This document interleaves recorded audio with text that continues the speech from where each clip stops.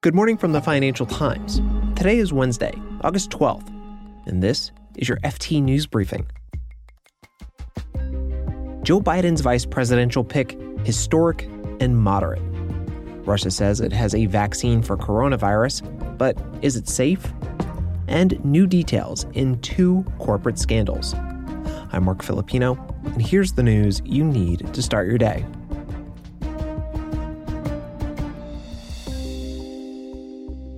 Joe Biden's running mate sweepstakes is over. The presumed U.S. Democratic presidential nominee yesterday announced his vice presidential running mate for November's election, Kamala Harris, a U.S. senator from California. For our listeners outside the U.S., Ms. Harris's name probably sounds familiar. She ran against Mr. Biden in the 2020 Democratic presidential primary race. She dropped out in December. Now, while Ms. Harris probably isn't the first pick for progressive Democrats, she might draw moderates who jumped ship for Donald Trump back in 2016. The FT's U.S. managing editor, Peter Spiegel, explains that Ms. Harris, who is of Jamaican and South Asian descent, has a wide appeal among centrists.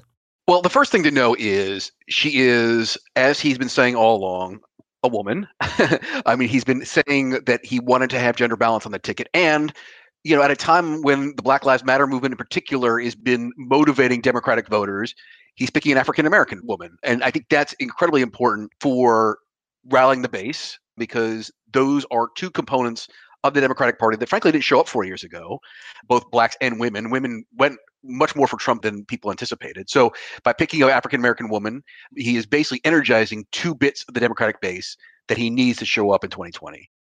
Peter, what comes to mind with a Biden-Harris ticket when it comes to economic policies? Like Joe Biden on economics, she is a Democratic moderate. I mean, she was not during the campaign embracing things that Bernie Sanders or Elizabeth Warren were embracing, like Medicare for all. Frankly, it tripped her up a bit during the campaign. She sort of wavered a bit about what exactly her healthcare plan looked like. You know, you've heard Trump banging the drum already on the Democrats are a bunch of socialists. Well, Kamala Harris is not a socialist. She's got a track record. And in a Biden Harris ticket on economic issues, they are able to argue with credibility that they're not that. They are not socialists. They are from the Democratic mainstream, and they can appeal to moderate voters in most of these big swing states that Biden must win to get to the White House. Peter Spiegel is our U.S. managing editor. And speaking of the economy, Republican U.S. Senate Majority Leader Mitch McConnell said yesterday that there had been no talks on a new economic stimulus package since Friday. After the comments shortly before the markets closed, the S&P 500 reversed course and closed down 0.8%.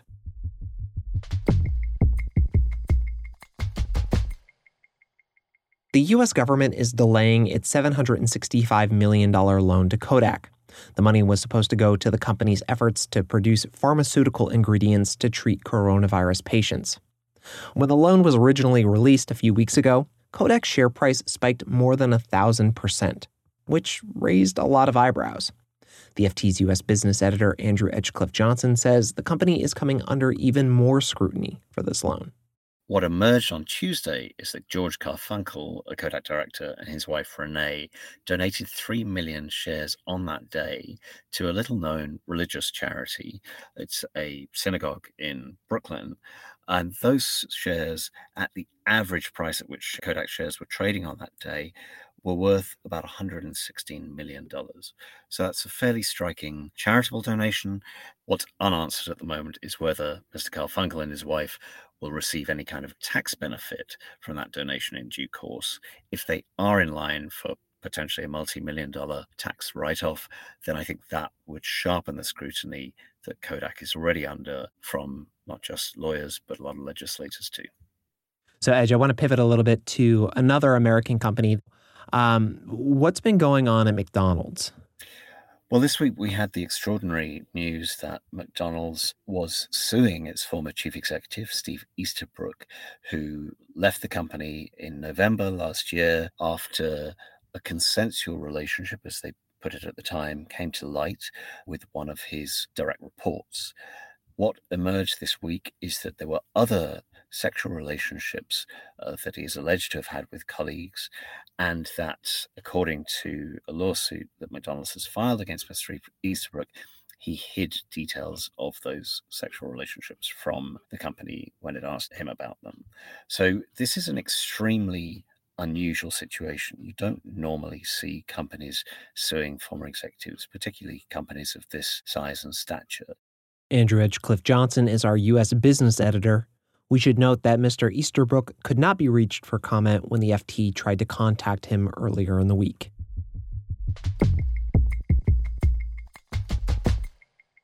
The worldwide race for a vaccine to treat COVID-19 is this week looking a bit like the space race of the 1960s.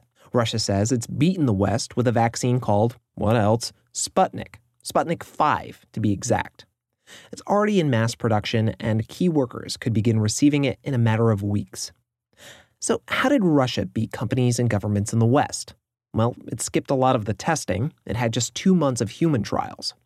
But Henry Foy, our man in Moscow, says President Vladimir Putin has his own way of trying to show it's safe and effective.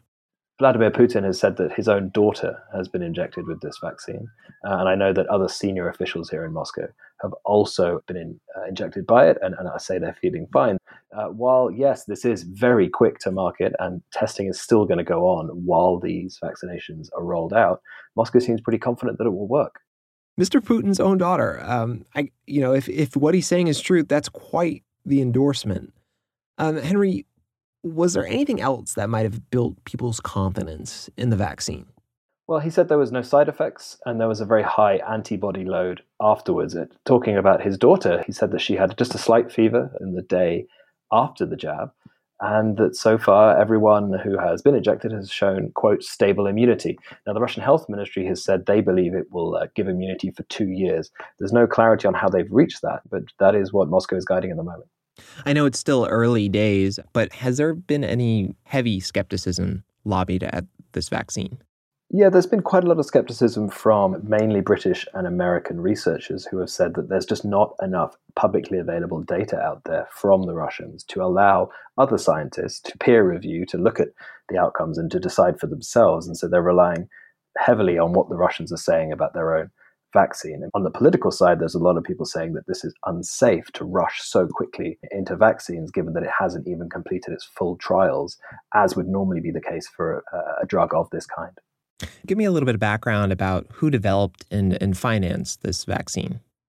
So this is a completely state-run project, a state-owned institute called the Gamaleya Institute, which has developed Ebola vaccines and other vaccines in the past, was the one that came up with it. They, in fact, used the same architecture that they'd used for the Ebola vaccine. And it was financed by Russia's sovereign wealth fund, the Russian Direct Investment Fund. So keeping it all in-house, so to speak, meant that they could really push through the approvals very quickly, but it also meant that this became something of a patriotic and somewhat nationalistic push to try to make sure that theirs was the first in the world. So what does this mean for the other 100 or so vaccines that are being developed and tested in different parts of the world? That's right. And really the answer to your question depends a lot on politics. It's very, very unlikely that any Western country will drop their own vaccine program and just use the Russian one that was released yesterday. And so apart from the propaganda victory, if you like, for Russia getting its one out there first, there's probably going to be no big impact on its other major competitors. But other countries outside of the West are likely to now turn to the Russian one. Moscow has said 20 countries already have expressed interests, which equates to 1 billion vaccine orders. The Filipino president has said he will use it. Brazil are interested. The Serbian president has said he's ready to take it. And there are trials planned in the United Arab Emirates and Saudi Arabia. So the key markets, I think, will be outside the West, though in the US, in the EU, and perhaps in China too, I imagine researchers will just continue with their own version. To say this vaccine turns out to be as effective as Russia is claiming it'll be, could the country potentially gain financially from this vaccine? This is a question I've asked the sovereign wealth fund behind it. They say absolutely not, that they're going to provide this to other countries for free or at cost price. They're also keen to get other countries on board to help manufacture it. But really the potential profits here aren't the key victory. It's the soft power benefits that really are massive for Moscow. What is the possible ripple effect if this vaccine ends up working, if it ends up not working? We've interviewed the head of the Russian Sovereign Wealth Fund recently, and he made the very interesting point that probably in a couple of months, you're going to have a situation where 4 or so countries, China, Russia, the US, the UK, probably all have their vaccine. And other countries, smaller countries, will have to decide which of those four they trust the most. And that may well divide the world, at least temporarily. So that's a very important choice. You've got to decide which is the one you believe will be the most effective, the most safe, but also which is going to be available soonest. Henry Foy is our Moscow bureau chief. Thanks, Henry. Thanks a lot. You can read more on all of these stories at FT.com. This has been your daily FT News Briefing. Make sure you check back tomorrow for the latest business news.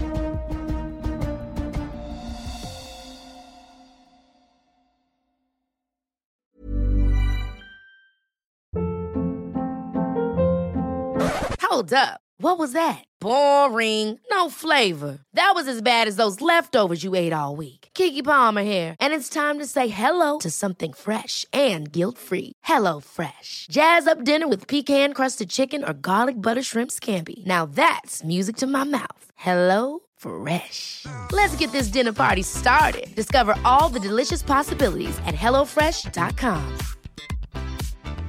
Hi, this is Janice Torres from Yo Quiero Dinero. If you own or operate a business, whether it's a local operation or a global corporation, partnering with Bank of America could be your smartest move.